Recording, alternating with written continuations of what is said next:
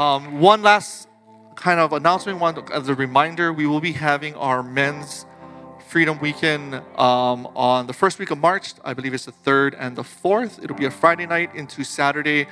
You can go home in the middle. You don't have to stay overnight. But it'll just be a moment really for us men to come together, really process through some of the things that we have in our lives and really looking for that freedom that comes on the other end. But with that last thing, I would like to introduce you, our pastor for today's speech and giving a great word of God, Pastor Matt. Well, good morning. Thanks again for joining us today here at Every Nation Church, Las Vegas. Like John said, my name is Matt. I'm the associate pastor here. Thank you for joining us. Really believe that God has something for you. And today we're concluding our series on miracles. We've been talking about the miracles of God and what that reveals to us about God. And I realized this past week while I was praying and preparing for this sermon that whenever God did a miracle, and whenever Jesus did something for someone in a supernatural way, it was always in response to a great need. But in the face of that great need, God always brought forth an even greater outcome. And I think that's what God has for us this morning.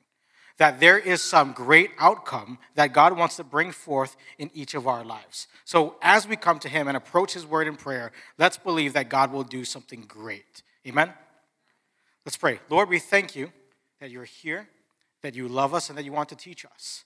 So, Lord, I pray that you would open up our minds and hearts in a way that only you can, so we can see you and understand your word. And, Lord, wherever we are regarding our belief in you, I pray that you would build it. Help us to build our belief. In Jesus' name, amen and amen. So, before I go any further, I really do want to very humbly and sincerely thank those of you who have been praying for me this week. Some of you might be aware, but I went through great personal pain and heartbreak last week, Sunday, when the Philadelphia Eagles lost Super Bowl 57. I have been an Eagles fan for the last 20 years, and you think we'd be used to heartbreak by now. We won the Super Bowl 5 years ago, in case you forgot. But aside from that, it was losing NFC championship after NFC championship, and then we get to the Super Bowl and we lose to Tom Brady. But I'm not used to it. It's still painful. After the game was over, I started to sing Total Eclipse of the Heart. Because every now and then I fall apart. And I need you, Lord, tonight. The Eagles have a fight song, Fly, Eagles, Fly. I started to remix it. Cry, Eagles, cry. On the way to misery. I'm feeling low, not high. Watch my Eagles cry. Anyway, it was very hopeful at one point because we went into halftime with a 10-point lead, and then we lost it because our 10-point lead was not enough to match Patrick Mahomes on the other side. It's the way the cookie crumbles sometimes. And it served as a very personal reminder to me that things that we don't like or understand happen in this life. They happen all the time. It's a part of life. Some things feel big, but they aren't that consequential. Really, the Eagles losing the Super Bowl only changes my life a little bit. I did definitely have an introduction planned if they had won. You have been spared of all the Eagles fans coming up on stage with me and singing the Eagles fight song live. That was definitely going to happen, and now it's not going to. So it feels consequential to me, but it's not. But other things are far more consequential, like struggling financially, losing your job, feeling stuck at a different point in your life, struggling mentally, emotionally, physically, or maybe, like John said earlier, someone in your family could be struggling or someone you love. There's really nothing you can do to help. All of these things happen in life, and it's nothing new. This has been a part of the human existence and human experience ever since Adam and Eve sinned and rejected God in the Garden of Eden, and sin and evil entered our world. And we're going to see a situation just like this in our main text today, which comes from John chapter 11. Now, backstory first. Throughout the book of John, Jesus is performing miracles.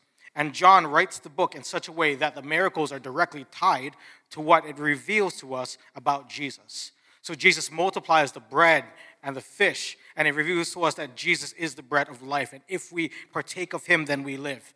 And he reveals himself as the wine, which is representative of a new and better covenant. And that first miracle, they said, hey, you brought out the first the best wine second. Normally, the best wine comes first, and that reflects the two covenants, where the first covenant was based on the blood of animals that was never enough to satisfy the justice of God, whereas Jesus comes into the scene, and his blood is the new wine by which we're able to have a lasting and secure covenant in God. And Jesus heals the blind man to reveal that he is the light of the world. So all of this is happening, and as Jesus is healing these people, he's announcing himself as the Messiah, as the Word of God who became flesh. And some people are ecstatic at the news and they leave everything to follow him. And some people are not. Some people aren't happy about Jesus calling himself the Messiah, the Son of God. The Jews understand this. So in John chapter 10, they pick up rocks and they say, we will rock you. And they're getting ready to stone Jesus.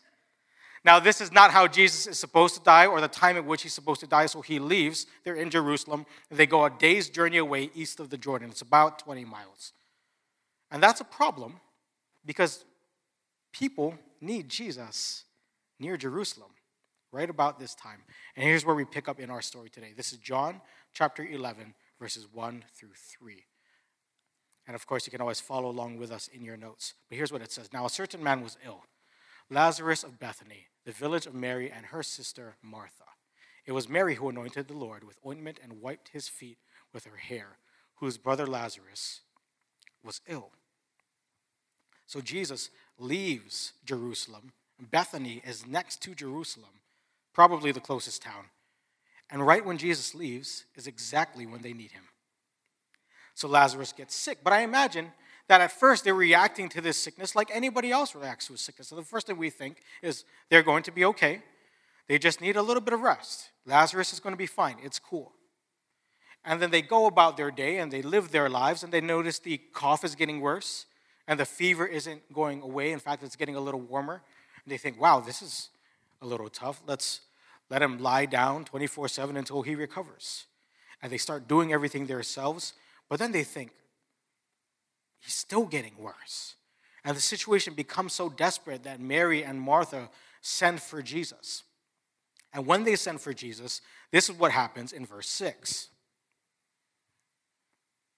John 11:6 says that they came to him.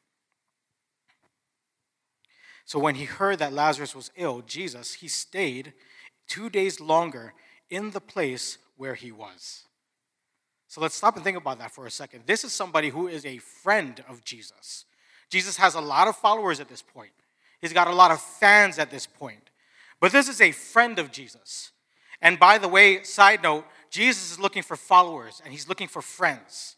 He doesn't just need fans. He wants intimacy. He wants relationship with us. He wants friendship. And here is a man who has friendship with Jesus. And in response to hearing that his friend is sick, Jesus says, oh, Lazarus, this guy who I've had dinner with him, we've hung out, we've talked face to face, he's sick, it's really bad. Let me get back to you about that. So now something happens to this family that they don't like or understand, and Jesus responds in a way that they don't like or understand. Because life can be confusing. Isn't that true? Things happen that we don't get why. We don't understand it. And whether we're comfortable admitting it or not, God can also be confusing. Because God might allow things that we don't like or understand. God may even do something that we don't like or understand.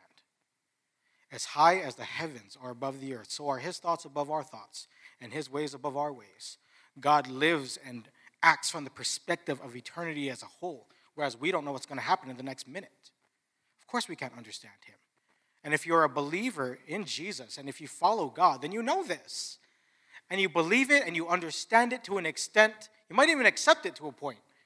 But it doesn't mean we have to like it. We don't like it. Am I the only one who's willing to be honest about that? We don't like the fact that these things happen. And because these things happen, we experience disappointment and doubt and pain in this life. And I imagine that's exactly how Martha and Mary and Lazarus felt when they sent a message to Jesus and Jesus did not come. Can you imagine what Lazarus felt? On his deathbed, thinking about his friend Jesus. And he's seen Jesus heal countless people. But Jesus isn't healing him. He knows that Jesus can speak a word from wherever he is, and yet he does not. And I wonder if his last thought is why. And sometimes that's what we think when it comes to our relationship with God. Why? Why? And that's what the disciples thought probably in verses 7 and 8. We read verse 6. Let's now read the next two. Then after this, he said to the disciples, "Let us go to Judea again."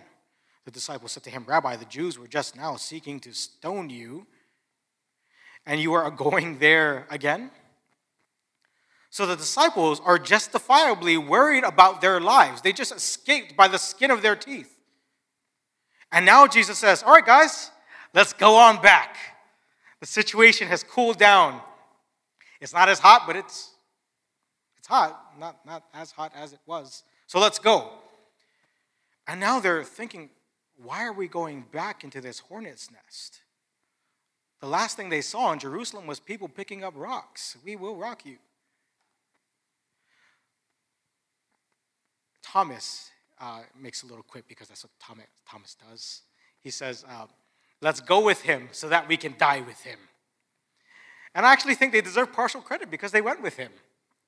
But their responses to the situation reveal their doubt in Jesus.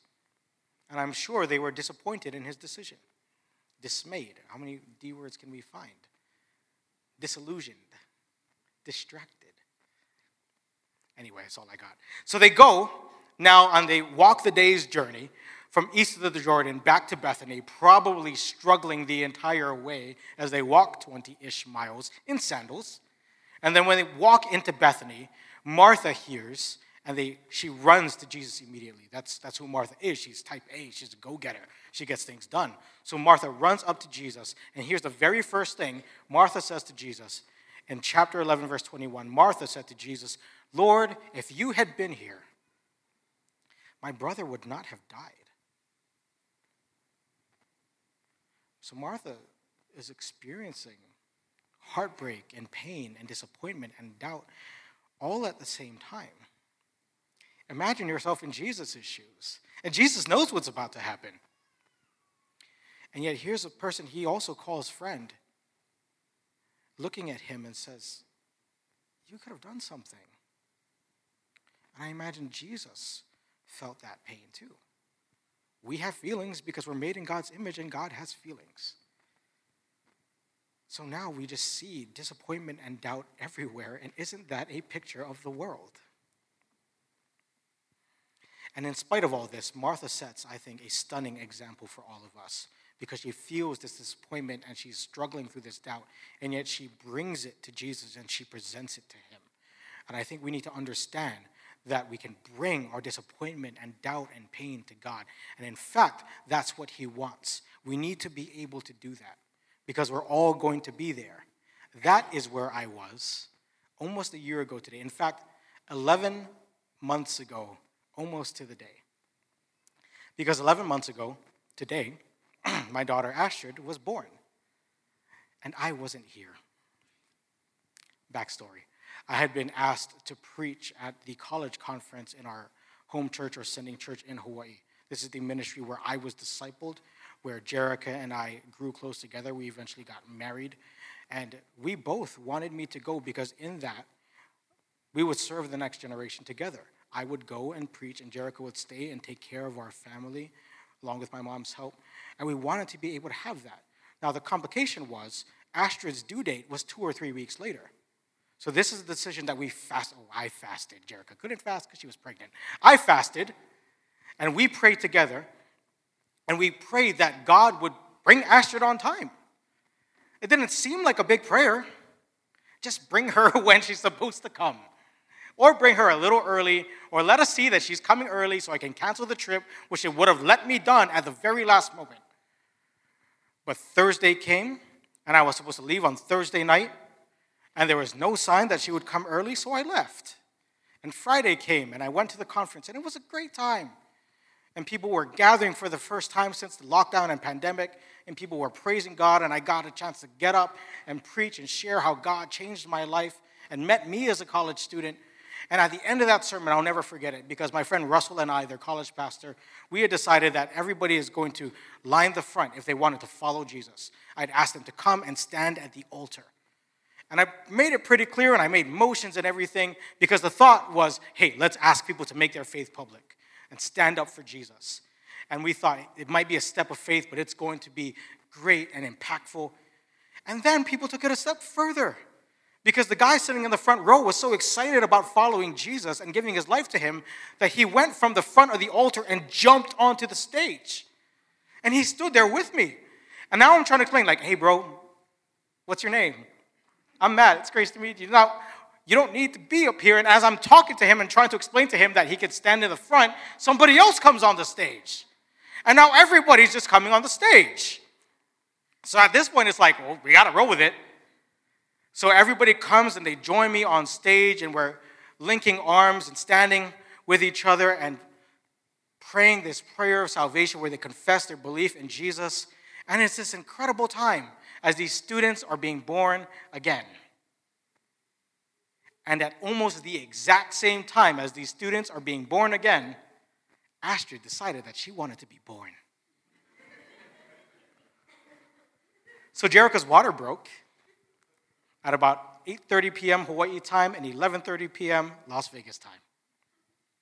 And the sermon was over, and we left, and the staff runs up to me and said, bro, you got to call your wife right now. And as soon as my friend Sean told me that, my heart dropped because I knew what it was. So I called her, and I found out things were okay, and that Jackie and Casey were on their way to help. And we had to rush to the airport because the flight itineraries or flight availability said there were no flights out for me to get back right in time. Casey's nodding her head. She remembers all this. So I get to the airport, and I beg, and Hawaiian Airlines lets me on the flight, and they upgrade me to business class for free. But I don't care because I just wanted to be there in time for my daughter, and I'm very selfishly praying and admitting this now, and I don't know if Jerica can hear me. I was praying that God would extend her labor.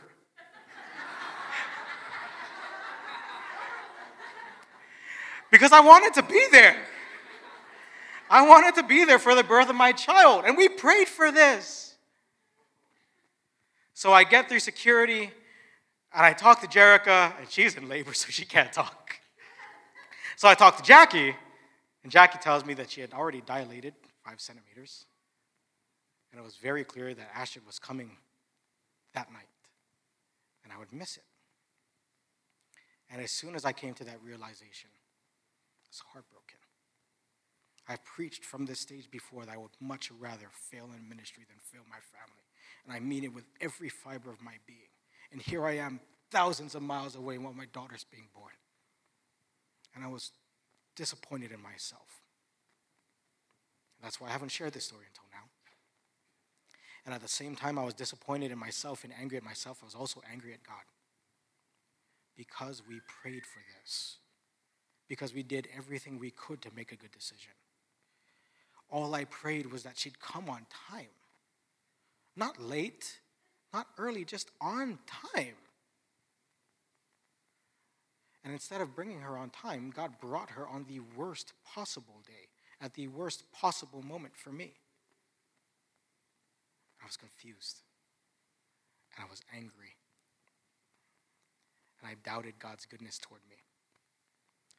And I also doubt that most people have been in that situation, but I do not doubt that we've all had similar feelings. In our own situation and in our own way, we experience this pain and doubt and disappointment, even in God. Yet, the reason for our belief does not depend on the results of life. The reason for our belief depends on the resurrection and the life. This is a title that Jesus used for himself. So Jesus and Martha continue to converse, and we'll break down that conversation in a few minutes because I just love everything they talk about. I think there's a lot to learn there.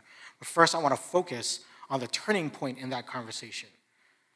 John, when he wrote this chapter and when he wrote this story, he actually wrote it to be the turning point of the chapter. And if we understand it, then it can be a turning point in our lives with God too. John chapter 11. I'll share a little bit of nerdy stuff because I think it really brings it to life when you can see it. John 11 at the beginning of John 12. It's called a chiasm. You don't need to remember the phrase, but it's an intentional literary concept in which different ideas and events are presented in a parallel sequence that matches each other. And in the center of those events is the climax of the story. So the center of John chapter 11 and the beginning of John chapter 12 is not the resurrection of Lazarus from the dead. We would probably think, oh wow, Jesus raised a dead guy. That's the climax. That's the most important part. It's not. It's a supporting point in the main theme of the chapter overall. So what Jesus is about to say in his conversation with Martha is the main point. Because it's not about what Jesus can do, it's about who Jesus is. So in John 11, verse 25 and 26, this is what he tells us about who he is. Jesus said to her, I am the resurrection and the life. Whoever believes in me, though he die, yet shall he live. And everyone who lives and believes in me shall never die. Do you believe this? He says, I am the resurrection and the life. Martha had brought up this common Jewish belief that the righteous would be resurrected on the last day. And Jesus is referring to that. But he's also talking about more than just that. Because in this moment, Martha is completely heartbroken. And all she wants is to see her brother again.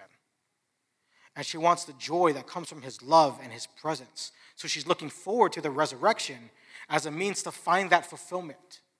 And Jesus understands her. And in the face of her search for peace and healing and love, he says, you don't need to wait. I am that source of fulfillment. I can give you the joy and love and comfort you need right now. Do you believe that about me? And as Christians, we also have access to the resurrection. I have time to break this down through Scripture, but when we die as believers in Jesus, our spirits immediately go to be with Jesus in heaven. This is why he turned to the thief on the cross as he died and said, today you will be with me in paradise. He does not say you will go to sleep and one day I'll wake you back up. He does not say today you will go to purgatory and pay for your sins and then you'll be with me later. He says today you'll be with me in paradise. Because when we die, our spirits go to be with Jesus. We maintain our individuality. We retain our awareness and consciousness. It's like our final breath on earth becomes our first breath in eternity. Or our spirits, because we don't breathe. But you know what I mean. It's like a doorway into the presence of Jesus. This is why Paul said, for me to live is Christ and to die is gain. And after that, at the end of time, Jesus will return to the earth. He will renew and restore and recreate the earth. And when he does that, he will also resurrect and recreate our physical bodies. And we will then live in physical but glorified bodies for all of eternity. We see this implied most clearly through the resurrection of Jesus himself. You notice that after the resurrection, nobody recognizes him. It's because he looks different. And he's glorified somehow. I don't know exactly what that means, so I hope that when my body is resurrected, it's a little taller. I think the book of hesitation says, I wish I was a little bit taller. I wish I was a baller. I have a girl who looks good, I can call her. It's a song. It's for the rest of you. Those of you who laughed with me, thank you, 90s hip-hop heads. Anyway, our bodies will be glorified, and that's how we'll spend the rest of eternity. But the beauty of following Jesus, we don't have to wait until the pie in the sky, the sweet old by and by, to experience resurrected life. Resurrected life begins when we believe in Jesus now. Because the first thing that God does is resurrect us from spiritual deadness in our sin. And he raises us from slavery to sin. And this spiritual resurrected life begins as we experience increased freedom from sin and increased freedom from its effects. We become more and more free from our hurts and our habits and our hang-ups. We become more and more free of the pain from our past. And at the same time as we're experiencing increasing freedom, we're also experiencing increased fulfillment in God and his love. And that doesn't have to wait.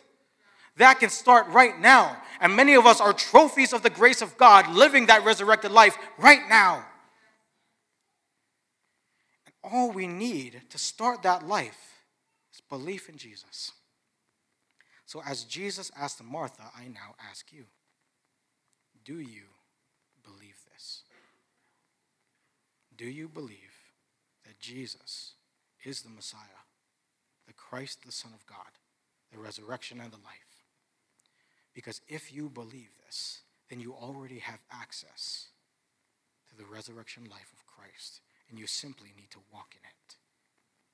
That belief is the first step. It is the foundation from which we build, because we can build our belief in Christ.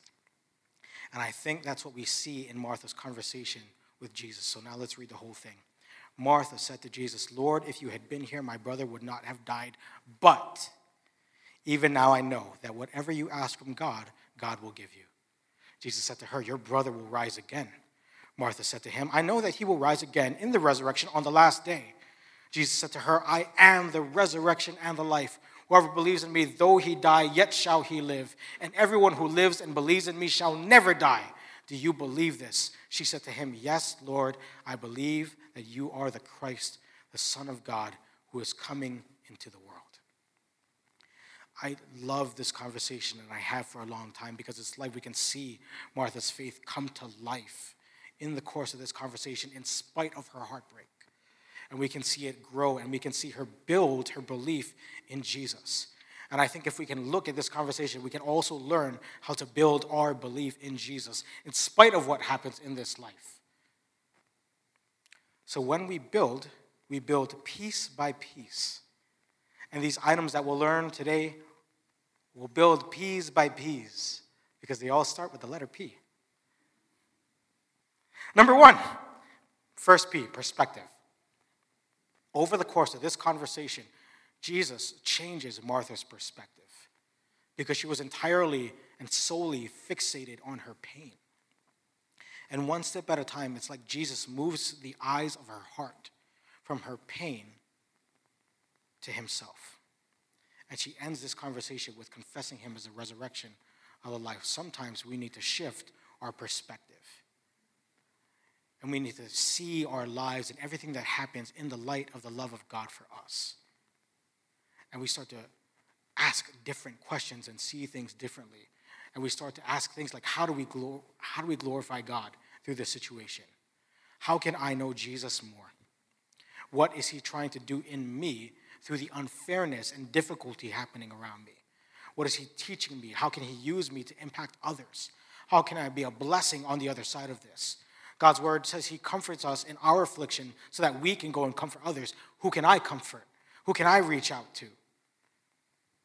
How is this going to bring glory to God? When we take our eyes off of ourselves and view our lives through the lens of God's love, it changes our perspective. And we're no longer focused on that little dash in the middle of the dates of our lives that represents our life.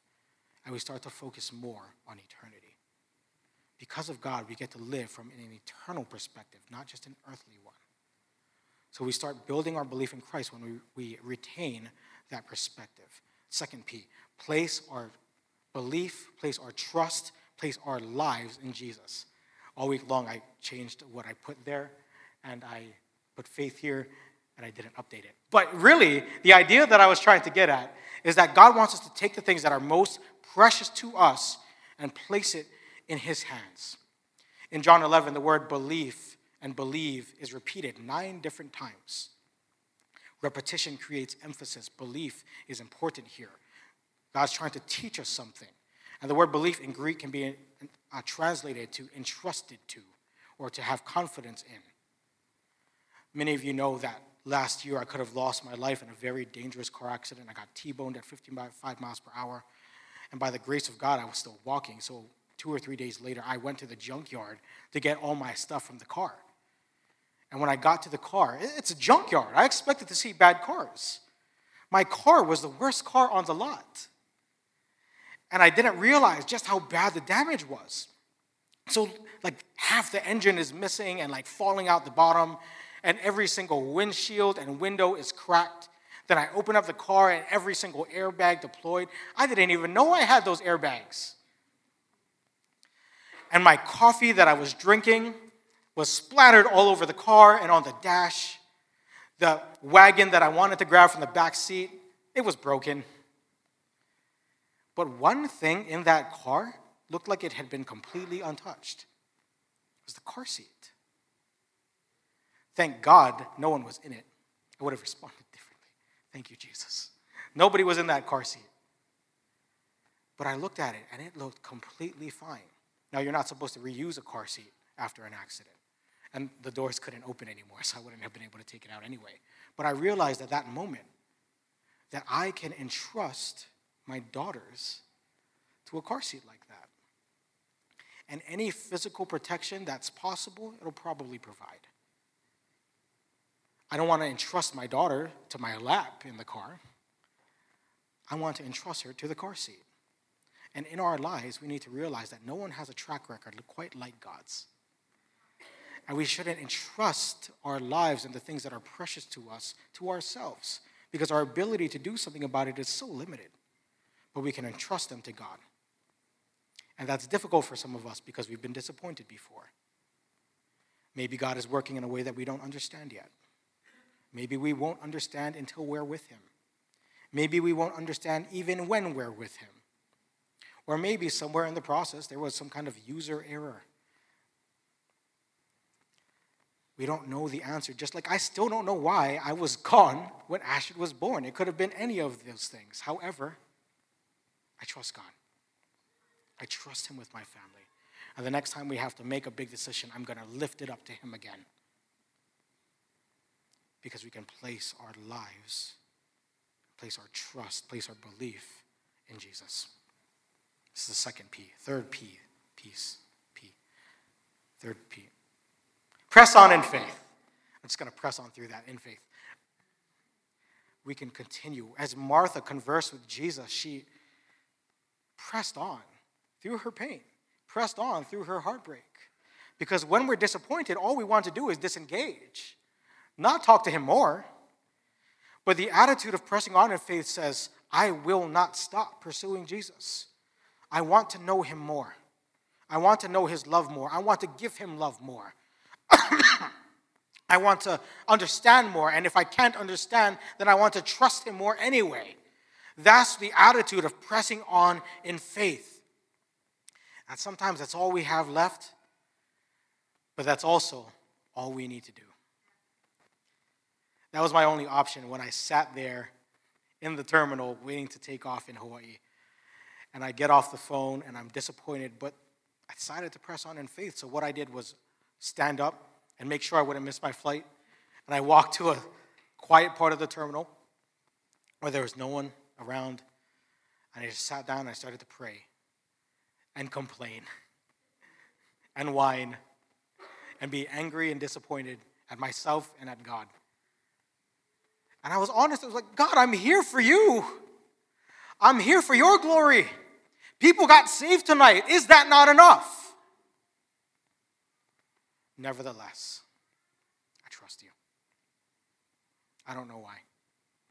John 13:7 says, now you don't understand, but eventually you will. I'll understand one day. I trust you, Lord. So protect my wife, protect my daughter. I believe that I'll see them safe when we land. Amen.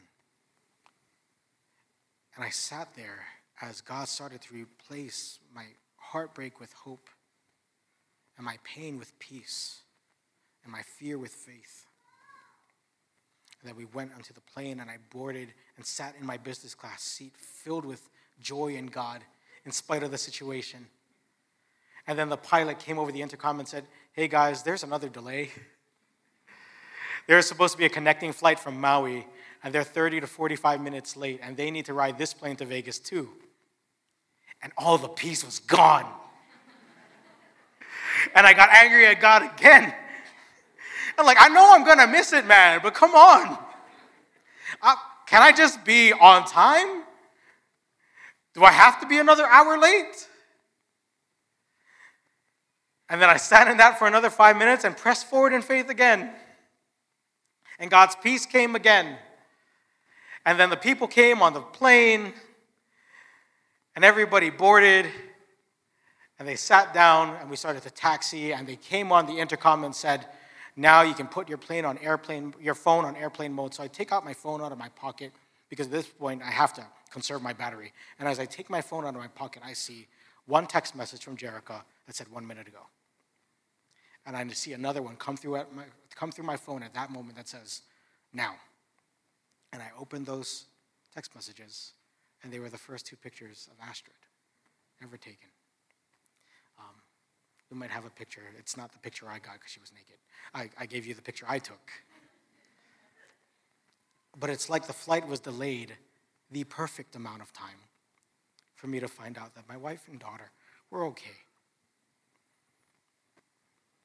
I like to believe that God did that for me. And I still don't know why I missed it.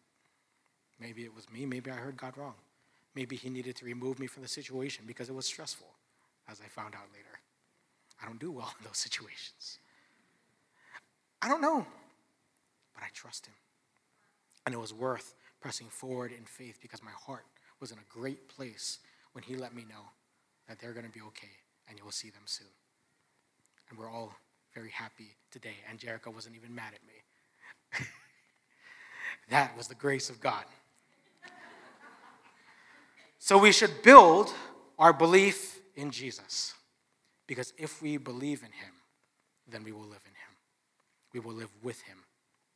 In eternity, but now on earth too. And here's how the story concludes in John chapter 11, verse 38. Then Jesus, deeply moved again, came to the tomb. It was a cave, and a stone lay against it. Jesus said, "Take away the stone." Martha, the sister of the dead man, said to him, "Lord, by this time there will be an odor, for he has been dead 4 days." Jesus said to her, "Did I not tell you that if you believed, you would see the glory of God?" So they took away the stone. And Jesus lifted up his eyes and said, "Father, I thank you that you have heard me. I knew that you always hear me, but I said this on account of the people standing around, that they may believe that you sent me." When he had said these things, he cried out with a loud voice, "Lazarus, come out!" The man who had died came out, his hands and feet bound with linen strips, and his face wrapped with a cloth. Jesus said to them, "Unbind him and let him go." And that is how Jesus raised Lazarus from the dead. And that is a picture of the resurrection life that we have in Jesus. Because Jesus raises us up out of our deadness in our sin. And we start to waddle because we're bound. And Jesus speaks to a group of people and says, "Unbind him."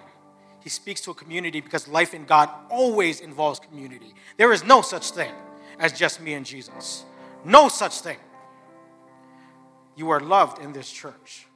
But if you think that you can follow God alone, I'm sorry, but you're wrong. It can start that way, but it's not meant to be that way forever. Every single person that Jesus called to follow him was called to follow him in community. So as you continue to follow Jesus, grow in your exposure to the community of God. It doesn't have to be all at once, but it does have to be intentional, and it does have to progress forward. So we see a picture of community in this resurrected life. And then Jesus says to them, "Unbind him and let him go." And when we are raised from our sin, we are still bound oftentimes by that sin and by that past. And Jesus wants to unwrap us from the things that bind us. That's why we're holding Freedom Weekend at the beginning of the month in March for men and at the end of the month in March for women. It's very important because God doesn't want you to live the rest of your life on earth bound in your past and bound in your sin. Please don't stay there. And they unbound Lazarus, and he's freed from these grave clothes. And everyone there got to experience Jesus as the resurrection and the life. And the way the story ends is my favorite part, because really the story didn't end. They stood there together with Jesus that day, those who believed, and they're standing with Jesus now. And if we believe in him, then we will stand with them too. And if we build on our belief in Jesus, then we will experience in increasing quality the resurrection life of the Lord. More free from sin and its effects, more fulfilled by God and his love. And the beauty of serving a God who is infinite in his love is that growth never stops. For all of eternity, which is endless, we will experience and know the love of God, which is also endless. And if it's possible, even more endless, if we believe. So remember that regardless of what happens, our belief does not depend on the results of life. It depends on the resurrection and the life. And to build our belief in Jesus is the outcome that God wants. As we conclude this series in miracles, whether he performs a miracle for us or not, whether he answers our prayers or not, whether you are there for the birth of your second daughter or not, he wants our belief to grow. Because Christ is our firm foundation. And if we build our belief in him, then we will live with him and experience the life he has for us. Would you join me as we pray? Lord, I thank you that your love is far greater than we could ever imagine. And I thank you for the faith that you've put in us so that we can believe in you. So I pray, God, that wherever everyone is right now, first of all, thank you that you love us right there. You're pleased with us in Christ. You're so overjoyed when you look at us. And you give us an opportunity in God to build in faith. So Lord, I pray that by your Spirit, you would show each of us how to build on our belief in Jesus with perspective by placing our faith in you and pressing forward in whatever unique way that is for us. I thank you for that, Lord. Let belief be the outcome in Jesus' name. Amen. And as heads stay bowed and eyes stay closed, I want to give one more opportunity this morning. If you're here and you want to start that relationship with Jesus by confessing in him, that you believe in him, that you want to follow him, that you want to be born again, that you want to be a Christian, and you want to be assured of eternal life with him. If that's you this morning and you want to make that decision, would you raise your hand on the count of 3? I'll pray with you, so will the church. 1, 2, 3. Anybody here, you want to make that decision today? Thank you, God. Thank you, Lord. Anybody? Thank you, God. Thank you. I see your hands. Thank you, Lord. So here's what I want you to do. Repeat with me as we say a prayer out loud. The Bible says if you believe in your heart that Christ is Lord and confess with your mouth that God raised him from the dead, then you are saved. That's all we're doing. So repeat after me as the church repeats along with us. Say, Father in heaven, I believe that you sent Jesus, that he lived a perfect life, that he died in my place, and that he rose again 3 days later. Lord, I want to follow you. I believe in you. Help me. In your name, Jesus. Amen.